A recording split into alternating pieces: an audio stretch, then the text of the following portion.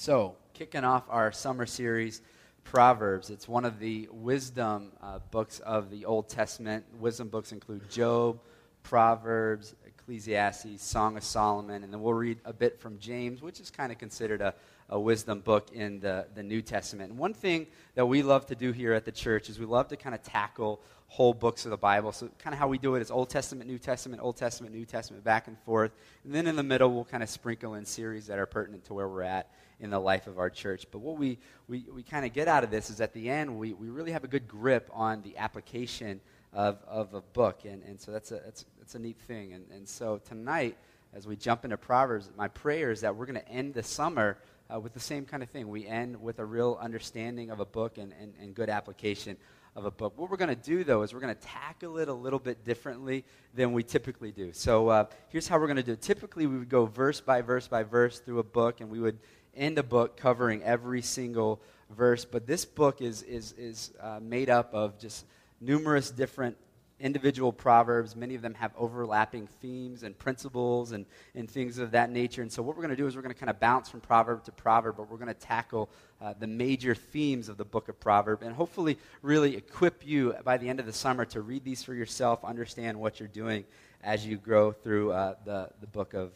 Proverbs. So we won't really tackle every single verse, but hopefully you'll feel like you leave equipped and ready to go through it. And our heart, too, is that we can really help you to become a self-feeder, that you can say, now I know how to read the Proverbs, apply the Proverbs, and they're useful for me. And so in regards to reading it for yourself, why don't you go ahead and flip to Proverbs chapter 1. Why don't you do that if you're not already there? And if you didn't notice on your way in, you can always grab a Bible if you didn't bring one. And if you don't have one of your very own at home, take that one. It's our gift to you. We would love for you to take that and break it in. And so it's yours if you need to grab it on the way out. But we'll have the verses up here on the screen. But Proverbs chapter 1 is where we're going to be. In regards to reading it for yourself, here's a recommended way. Maybe you've heard it before, maybe you haven't. But right out of the gate, let me just kind of share this with you. Is since in any given month, there's typically up to 31 days, give or take a couple, right? There's 31 chapters in Proverbs. And so what you can do is you can read the proverb that corresponds with that particular day. And so today is June 12th, and you would read Proverbs 12, tomorrow Proverbs 13, 14, so on and so on. I did this once for a year straight, having gone through almost all, except the latter few Proverbs 12 times, right? And it's just incredible how you end that year with just a lot of great recall of Proverbs, having read and having repeated those. And so I would encourage you to do that. Maybe through the course of the summer, you would want to commit for the next 3 months or so to do that with us as we go along here. And I really think you'll benefit greatly. All right, Proverbs 1:1. Let's read it, and we'll jump right into it. It says this: the Proverbs of Solomon, son of David, king of Israel. And so who's our author here? Trick question. Our author is Solomon, yes, but really all scripture is breathed out by God, 2 Timothy 3:16. So the author is God. God uses Solomon. We'll just establish that one out of the gate here. He is really the collector of the Proverbs, and he's also the author of many of the Proverbs. And there's also in chapter 22, 23, 24, there's some sayings from a group called the Wise, and so they're in there. And then chapter 30 and 31, there are some oracles from Agur and Lemuel. But King Solomon's the one who really gets the credit. He's the primary figure as the one who's kind of collected this anthology of Proverbs. And it really kind of stems from this crazy night that Solomon had back in 2 Chronicles chapter 1, or 1 Kings chapter 3 if you want to look that up. But in 2 Chronicles chapter 1, he has this wild kind of night. In 1 Chronicles, it ends the book with Solomon's father, the anointed king of Israel. He dies, right? David dies. Solomon, just before he dies, has been appointed king. And now in 2 Chronicles chapter 1, he has this night where it happens. And what happens is that plot to so many good movies, right? A wish.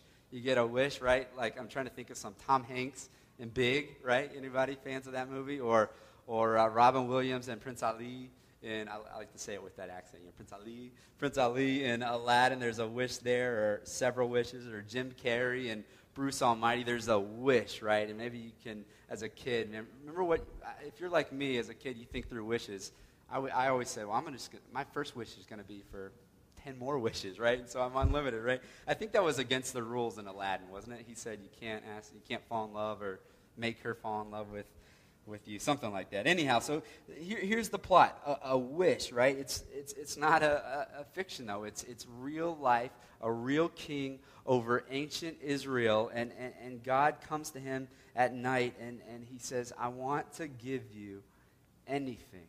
He says, "Ask what I shall give you, and it's yours. I, God, who have all things at my disposal, I want to give you something, and you can ask for it, and it's yours." And you've been waiting for this since, third grade when Aladdin came out, right? You've been waiting for your wish. Anything. And so 2 Chronicles 1:10, we'll put it on the screen for you. You don't have to flip there. It's not our primary text. But what does Solomon ask for? He says this. He says, "Give me now wisdom and knowledge to go out and come in before this people, for who can govern this people of yours, which is so great?" And so his wish, this is pretty cool, his wish is I ask for wisdom, I ask for knowledge to govern your people, God. And now listen to what God says in verses 11 and 12. He says, "Because this was in your heart, and you have not asked for possessions, wealth, honor, or the life of those who hate you, and have not even asked long life, but have asked for wisdom and knowledge for yourself, that you may govern my people over whom I have made you king. Wisdom and knowledge are granted to you, and I will also give you riches, possession, honor, such as none of the kings who were before you and none after you shall have the like." And so let's just kind of recap this. Let's see what happens here. It's a pretty incredible thing that he asks for wisdom, and God says, "Deal, plus some," right? And one thing that I think we just need to see right out of the gate is that God is pleased with Solomon's request. He really likes this request from Solomon. See, here's a guy who could have asked for anything from the one who is over everything, yet he chooses wisdom, and God is pleased with this choice. And so he gives him wisdom and knowledge. And he says, "Because you haven't asked for possessions, wealth, honor, long life, or the death of those who are against you, it's because you haven't asked for that, I'm going to also give you riches and possessions and honor like nobody's ever seen, nobody will ever see." And this guy was absolutely loaded. And so what we're going to do tonight is we're going to see 4 wisdom principles. I just want to check out some wisdom principles, because wisdom is really the thrust of the Proverbs. And here's the thing. These principles are just going to be foundational for our summer series together. Just absolutely foundational, because if you can't wrap your mind around these principles, then the Proverbs are going to be of no eternal value to you. They're going to be of value to you on this earth, because truth is truth is truth is truth. But they're not going to have this eternal value. And so let me just give you some principles. Here's the first principle that we get from Solomon. Principle number 1 is this: wisdom, when humbly pursued, pleases God. Wisdom humbly pursued pleases God. It's real clear here in 2 Chronicles 1 that God is pleased. He requests wisdom, and God says, absolutely. And because you've requested wisdom and not all these other things, I'm going to give you so much more. And so the riches and the possession and the honor is really from God, a big, fat stamp of approval on Solomon's request. And so let it be clear to you that when you pursue wisdom, that God wants to grant it to you. Back over in James chapter 1, verse 5, let me just read this to you. James chapter 1, verse 5, here's what it says. This is kind of a wisdom book of the New Testament. He says, "If any of you lacks wisdom, let him ask God, who gives generously to all without reproach." And so here's the thing. Many of us, maybe you're facing a new challenge in life, a new chapter, a new stage in your life.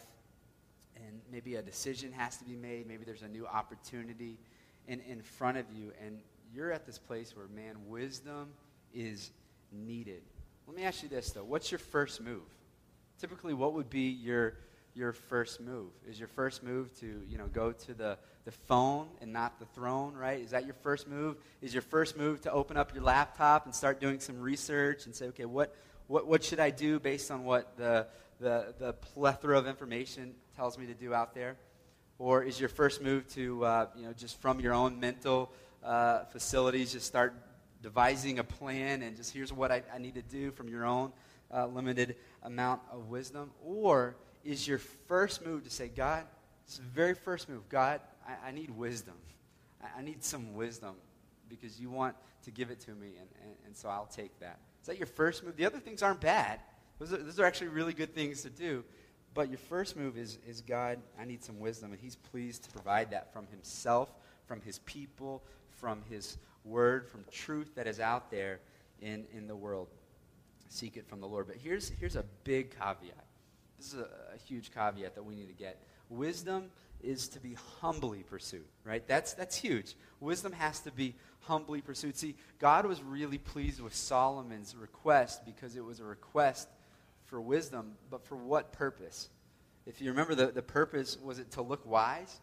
It wasn't to look wise. It wasn't to advance his own name. It wasn't to impress other people. His request for wisdom, 2 Chronicles 1:10, he requests it so that he can go out, it says, and come in before this people of yours, God, for who can govern this people of yours?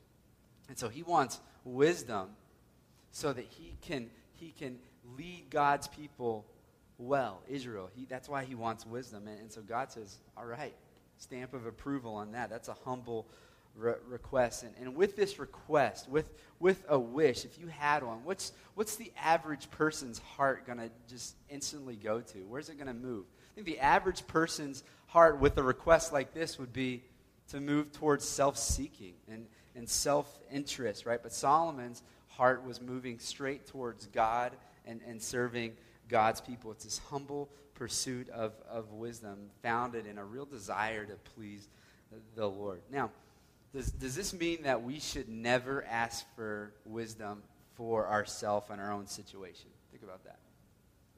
No, it doesn't. What it means is that when we ask for wisdom for our own situations, we ask for wisdom that is rooted in a desire to make decisions and make steps in life that please the Lord. So God, I need wisdom in this situation because I want to honor you. I want to make the move in my life. I want to go the route that will please you. And so humility is always, always, always a piece. Always a piece to pleasing the Lord. One of the most frightening passages of Scripture in the entire Bible is James chapter 4, verse 6. Some of you maybe know it. You should totally memorize this. James chapter 4, verse 6, it says that God opposes the proud, but he gives grace to the humble. Does that freak you out like it freaks me out? That God opposes you? God is against you if you are proud? But he gives grace, as he did to Solomon, to those people who are humble. And he wants to give us grace, but I think so often our pride, our self-seeking, our arrogance gets in the way. And so God says, I have to oppose you if that's your heart. And so as we talk about wisdom, what are some of the first things that just start to come to your mind? You say, yeah, I want that. I think we all probably say, yeah, I want some wisdom. Does your mind go to, well, wisdom would help me to get the promotion. Wisdom would help me to get the attention. Wisdom would help me to get the respect that I deserve. Wisdom would help me to get the girl, right? Is that your mindset? Or does your mind quickly go to, wisdom would help me make a decision that pleases the Lord. Wisdom would help me serve other people better. Wisdom would help me lead other people in the way that they should go. You kind of see the difference right out of the gate there. There's a big difference. How about what James says? Let me give you another James verse here. James 3:13 through 15. We'll throw it on the screen for you. Here's what it says. Who is wise and understanding among you? By his good conduct, let him show his works in the meekness of wisdom. But if you have bitter jealousy and selfish ambition in your hearts, do not boast and be false to the truth. This is not the wisdom that comes down from above, but is earthly, unspiritual, catch this one, demonic. And so what we have here is there's self-seeking, self-ambition kind of wisdom, and then there's Solomon kind of wisdom. Humble, I want to serve God, I want to serve others kind of wisdom. And he says that's the kind of wisdom that comes down from above. And so God is pleased when you pursue wisdom, but when you pursue it humbly. Here's the next one. The next principle is this, is that wisdom is continually needed by all. It's continually needed by all of us. You and me, we all need it. So let's move into our primary text here. Primary text, Proverbs chapter 1, verse 1 through 7 is the text, and it really is the prologue here to Proverbs. We've seen verse 1 gives us the title and the primary author. Now look at verses 2 through 6. Let's read that. It says, to know wisdom and instruction, to understand words of insight, to receive instruction in wise dealing, in righteousness, justice, and equity, to give prudence to the simple, knowledge and discretion to the youth. Let the wise hear and increase in learning, and the one who understands obtain guidance. To understand a proverb and a saying, the words of the wise and their riddles. We'll stop there, get 7 later. So here's the goal of the Proverbs. Verses 2 and 3 says, the goal of the Proverbs is to get wisdom into the hands of the readers. That's us, to get wisdom into our hands so that we might have some intensely practical, it says, words of insight, instruction for dealing wisely and in righteousness, justice, and in equity. And so Solomon's desire here in writing the Proverbs and recording them and collecting them for us, it's humble. It's focused on God, and it's focused on us, his readers. It wasn't to create, this old left collection for us to say, man, that guy was wise, but it was to impart wisdom to us. Humility is huge here. And so throughout the course of the summer, we're just going to pursue wisdom. And who needs it according to this? It says we all need it. Notice how Solomon kind of differentiates his audience. Look at verses 4, 5, and 6. He says, I'm speaking to the simple, I'm speaking to the youth, I'm speaking to the wise, I'm speaking to the one who understands. So here's what we have from Solomon. He says, this book, this collection is for everyone. All need the humble pursuit of wisdom for the rest of their life. All of us need it, whether you're a blue-collar worker or you're a white-collar executive or you're young and you're lacking in experience, or maybe you have some years behind you and some experience in various areas of life, whether you have impressive degrees and prestigious schools behind your name or you have no degrees whatsoever. Maybe you've been there, you've done that, or you're just completely green. He says, it doesn't matter. You all need wisdom, and you all always need wisdom. Isn't it kind of strange that Solomon calls for the wise to hear, it says, and increase in learning, and it calls for the understanding to obtain guidance. Isn't that kind of interesting? If you're wise, he says, increase in learning. If you're understanding, obtain guidance. It's going to be really easy over the course of our summer for when we get to your topic, you know what I mean? Your topic, for you just to check out. Cool. Marriage, got this. A lot of anniversaries behind me. I'm good. Or money, well, I have a finance degree, so I'm all set. See ya. I'll just kind of zone out. Or maybe it's parenting. Here I am. I got 3 kids. I've got 3 kids. My oldest one just graduated preschool, so I'm all set, man. I mean, teenage years, nothing compared to preschool, right?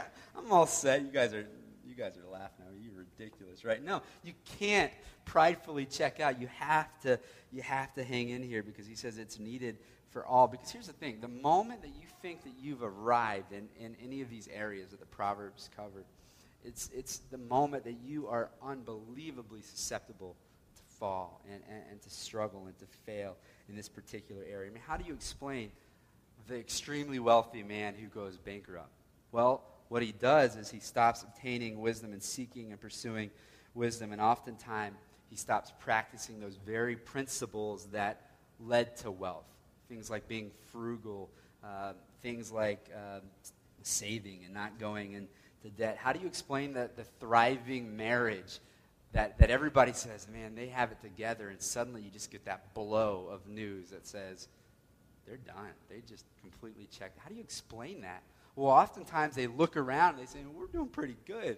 We got the romance thing going on. We got our kids are doing, and they feel like they're doing very well, and they stop pursuing wisdom and knowledge and working on this thing, and oftentimes they they fail in their marriage because they think they have it together. And so Solomon, he got this, at least in the early days. He's the wisest man to ever live, yet he's regularly seeking wisdom, and he's regularly surrounding himself by the right people. And so let me just give you just a couple more proverbs that Solomon gives us that says that if you're already wise, you should seek more wisdom, just so that nobody will check out here.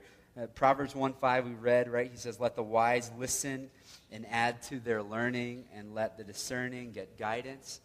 Proverbs 12:15, he says, the way of a fool seems right to him, but a wise man, you're already wise, listens to advice. He says things like, plans fail for lack of counsel, but with many advisors they succeed. So in other words, he knows that I'm a wise man. I got it together. God blessed it, but I'm still going to surround myself with counsel so that I can succeed and not lack. And so he's saying this, the wise are going to seek even more wisdom. So let me just plead with you, stay teachable. You've got to stay teachable. You start sprouting some gray hairs like me, preschooler, suddenly you start to think, man, I'm wise. No, stay teachable. Can I just make a cultural observation? This is a frustrating cultural observation for me. Here's my theory. Generally speaking, if you think you're good, you're not. Can I say that? If you think you're good, you're not. Like some of you guys, you flip on the TV, you see this one play out all the time. There's a million talent competitions out there right now. Dancing, singing, group dancing, group singing, like acrobat. I mean, just all these talent competitions. And have you ever noticed the people who come on aggressive and cocky and they think they have it together and they have this swagger? What happens when they start to open their mouth? They usually stink. They're usually awful. Have you noticed that? They're usually just really no good. They don't want to listen to the judge's advice. They're just like, well, you're crazy telling me I'm no good, right? They usually are awful, right? Because they don't want to listen. And that's been the pattern their whole life. But have you ever noticed the posture of the people who are really good? I mean, they're incredible. Typically, they kind of come on real humble, not a lot of swagger, and they do their thing, and the judges typically are just blown away, like, who would have known you were that good? And then they listen to the judge's feedback, and they say, yes, you're in, you get the ticket, or whatever it may be, and they just start freaking out. And I'm like, did you not think that you're good? Did you not think that you were going through to wherever you're going through to? Depends show to show, right? Here's the thing. They're good because they've been humble, and they've listened to wisdom. They listen to counsel all along the way. And see, truly wise people are going to be people who are truly humble. They'll never say, I've arrived, I'm there. There's always more wisdom to gain. But, like Solomon, the second they think they got it together, they're going to bomb. And we'll see that Solomon does bomb. But when you think you have it together, you're very vulnerable. Ephesians chapter 5, verse 15. This is a good memorization verse. Check this one out.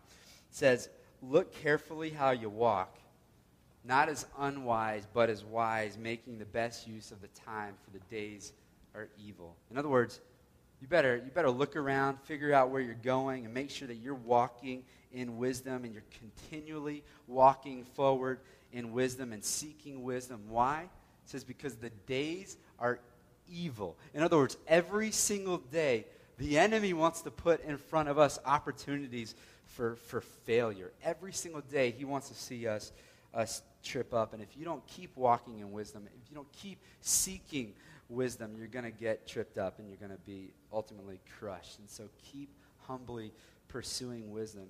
Keep moving forward. Don't ever think, I finally got there, I'm good. Compare yourself to other people. I'm all set. Because here's a true thing that I've seen time and time again, is that it's far more difficult for the enemy to hit the moving target that's moving forward than the one who's stationary, right? And I'm all set. Here's the next principle. Last verse.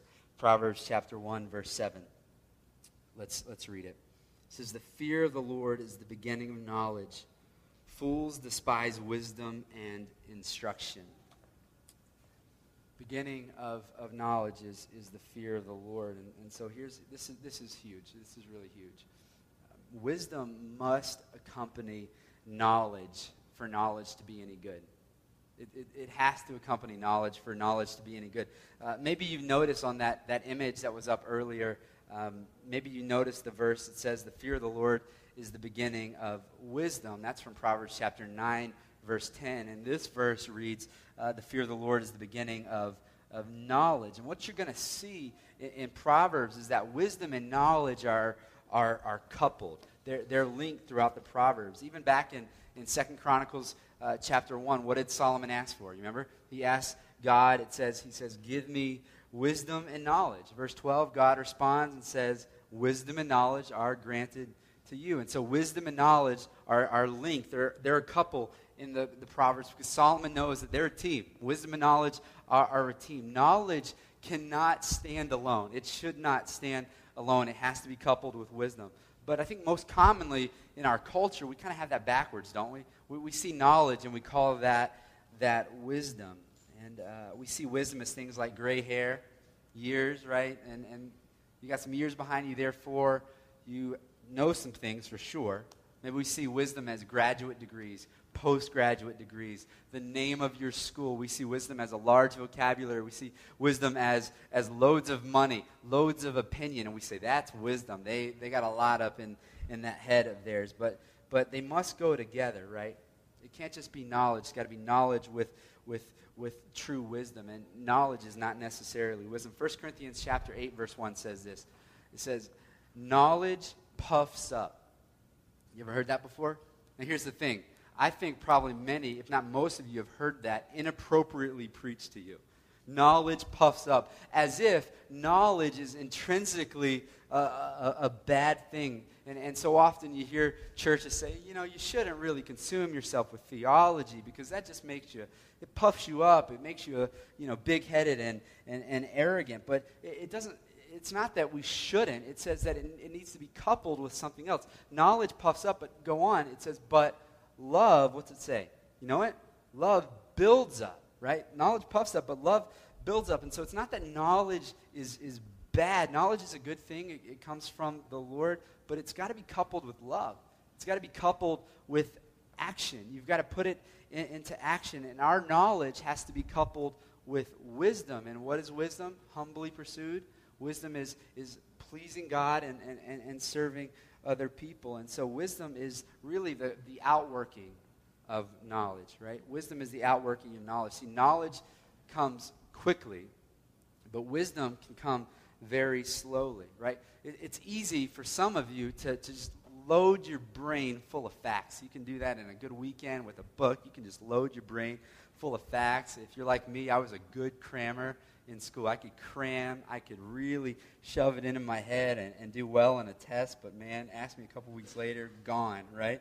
And so knowledge can come quickly, but wisdom, it takes life. It takes time. In Solomon's case, it takes God's blessing. Let me just kind of give you an example of this. Think back to when you were 15 or 16 years old. You're cramming for your learner's permit, right? Remember this? Oh, man, I was cramming so hard. And man, I got it all down. We go to the library where I was from, and the cop meets you there and drives you around. And, that's actually to get the test, but you take the test on these machines. And I remember cramming for the permit, and I go in there, and I passed it. I get this piece of paper with my, pubescent picture, just awkward on there, and still have that today just to humble myself. And, man, I remember when I came out and I showed my parents the picture of me, the little, the certificate or whatever they call it, the permit, I was ready. I was like, all right, man, I got this. I know this clearly. I know how to drive. Give me the keys, Mom. Hopped in Mom's big red minivan in the driver's seat. And I was ready to go because I knew what I was doing. And I knew the 20-page book. I was all set. I'm telling you, I almost killed my mother time and time again. I mean, from the library to my home, it's this long stretch of road. And every time a car would come head on, I would just freak out. And so you pull hard right? And so you're just off the road. And then when the other times I'd be swerving in the middle because I just couldn't keep control of this big red minivan. And never in my life had I heard my mother say, Joshua! So many times, just time and time. Joshua! She was horrified, just whiplash with the brakes. It was an incredible thing. And man, it was awful. It was awful. See, knowledge knowledge in the head has to be coupled with wisdom and the outworking of that knowledge. Listen, tomorrow we have a newly married couple coming home from their honeymoon, and reality sets in, and they're going to hop out of their car and walk into their apartment, and bam, reality, right? And I'm telling you, they're going to be experts at marriage because they went through the Josh Wyatt premarital counseling. They read the book. They read it cover to cover. We even talked about it. So they know what they're doing, right? No, of course not, right? That's knowledge. You know what you're doing, but man, when reality sets in, when kids show up by the stork at your stoop, I'm telling you, it's crazy. And so we've got to pursue not just knowledge, but we have to pursue wisdom and the working out of that. In order for knowledge to be any good, it has to be coupled with wisdom, which comes from life, which comes from time, which comes in many cases from heartache and error, and even God uses our sin. And so that's why, as I said before, wise people tend to be very humble people. Say, I'm going to tell you what I've learned, but a lot of it I learned because I messed up. I'm going to tell you what I learned, but I'm going to tell you that because crashed the car a few times, right? Wise people tend to be very humble because mistakes had to be made. Here's the last principle. Wisdom starts with the fear of the Lord. It starts with the fear of the Lord. What's it say? The fear of the Lord is the beginning of knowledge. The beginning of knowledge. And both knowledge here and wisdom, the fear of the Lord is the beginning of wisdom in chapter 9, verse 10. Both the fear of the Lord. And if you want to pursue wisdom, you've got to start with God.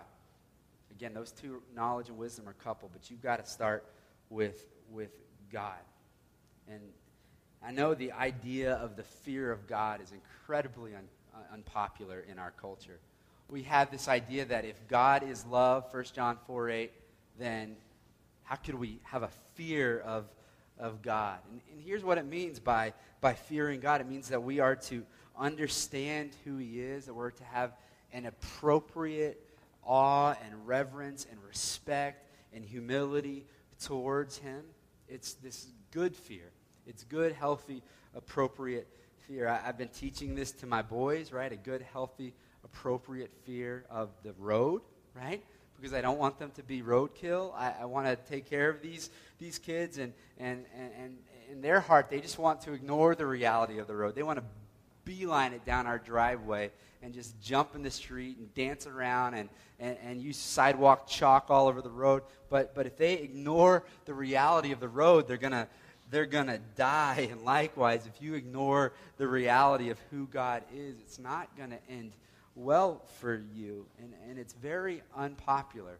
It's very unpopular. But just because the fear of God is unpopular doesn't mean we shouldn't talk about it. The reality of the road is unpopular for my boys. They don't like when I say, no, you can't run when we're on the sidewalk on a busy street.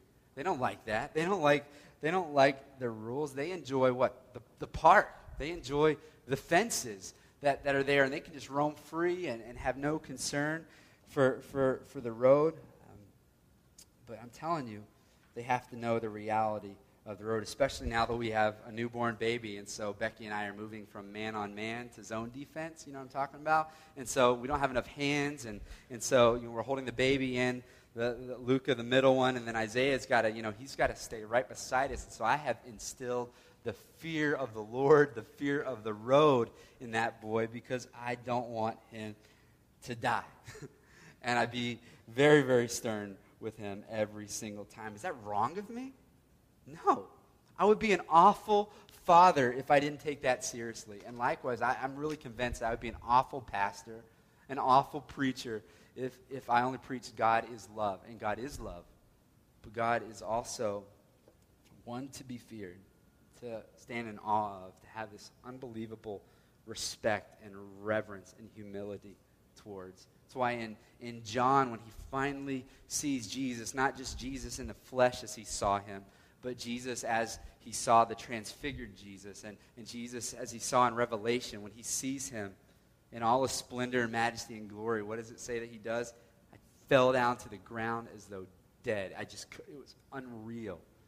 Unreal. What happens in Scripture is Christians, when they see the Lord, they fall down on their face. But what you also see in Scripture is when others see the Lord who don't trust in him and don't have the appropriate fear of him, you know what you'll see? Read it.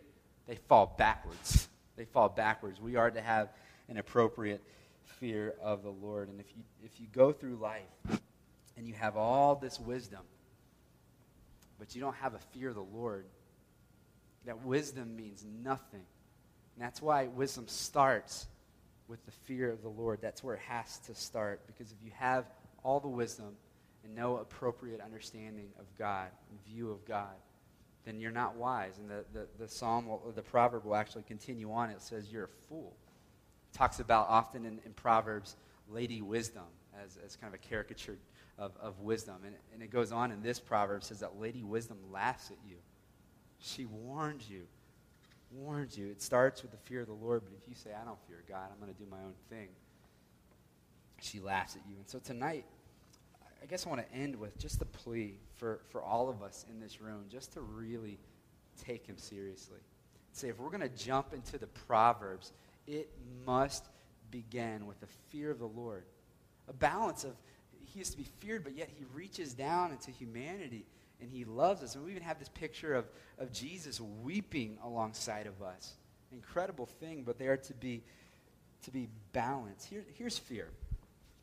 Imagine you're in a room with a lot of people, and you get a surprise visit by the president. What's going to happen? Everybody's going to shut their mouth. Nobody's going to talk anymore. They're going to be quiet out of respect for the president. What's going to happen is they're going to be quiet because they understand his power over them. They understand that if you start goofing off around the president, the security is going to get very nervous, and they're going to take you out. You're out of here. And people are also going to get quiet out of a desire to hear what is he going to say? What kind of wisdom is he going to impart? Or what kind of judgment is he going to impart? Now, how much greater should our fear of the Lord be? I want to plead with you, don't miss out on his power. Don't miss out on what he has to say, because if you do, you're not wise. You may acquire wisdom, but it's not wisdom from the Lord because it didn't start with the fear of the Lord. And here's what God has to say. If he comes before us, and I believe he does, and he has, his word is right here. Here's what he has to say, I believe, to every single one of you. As you fall down before him, what does he do with John when he falls in fear of the Lord?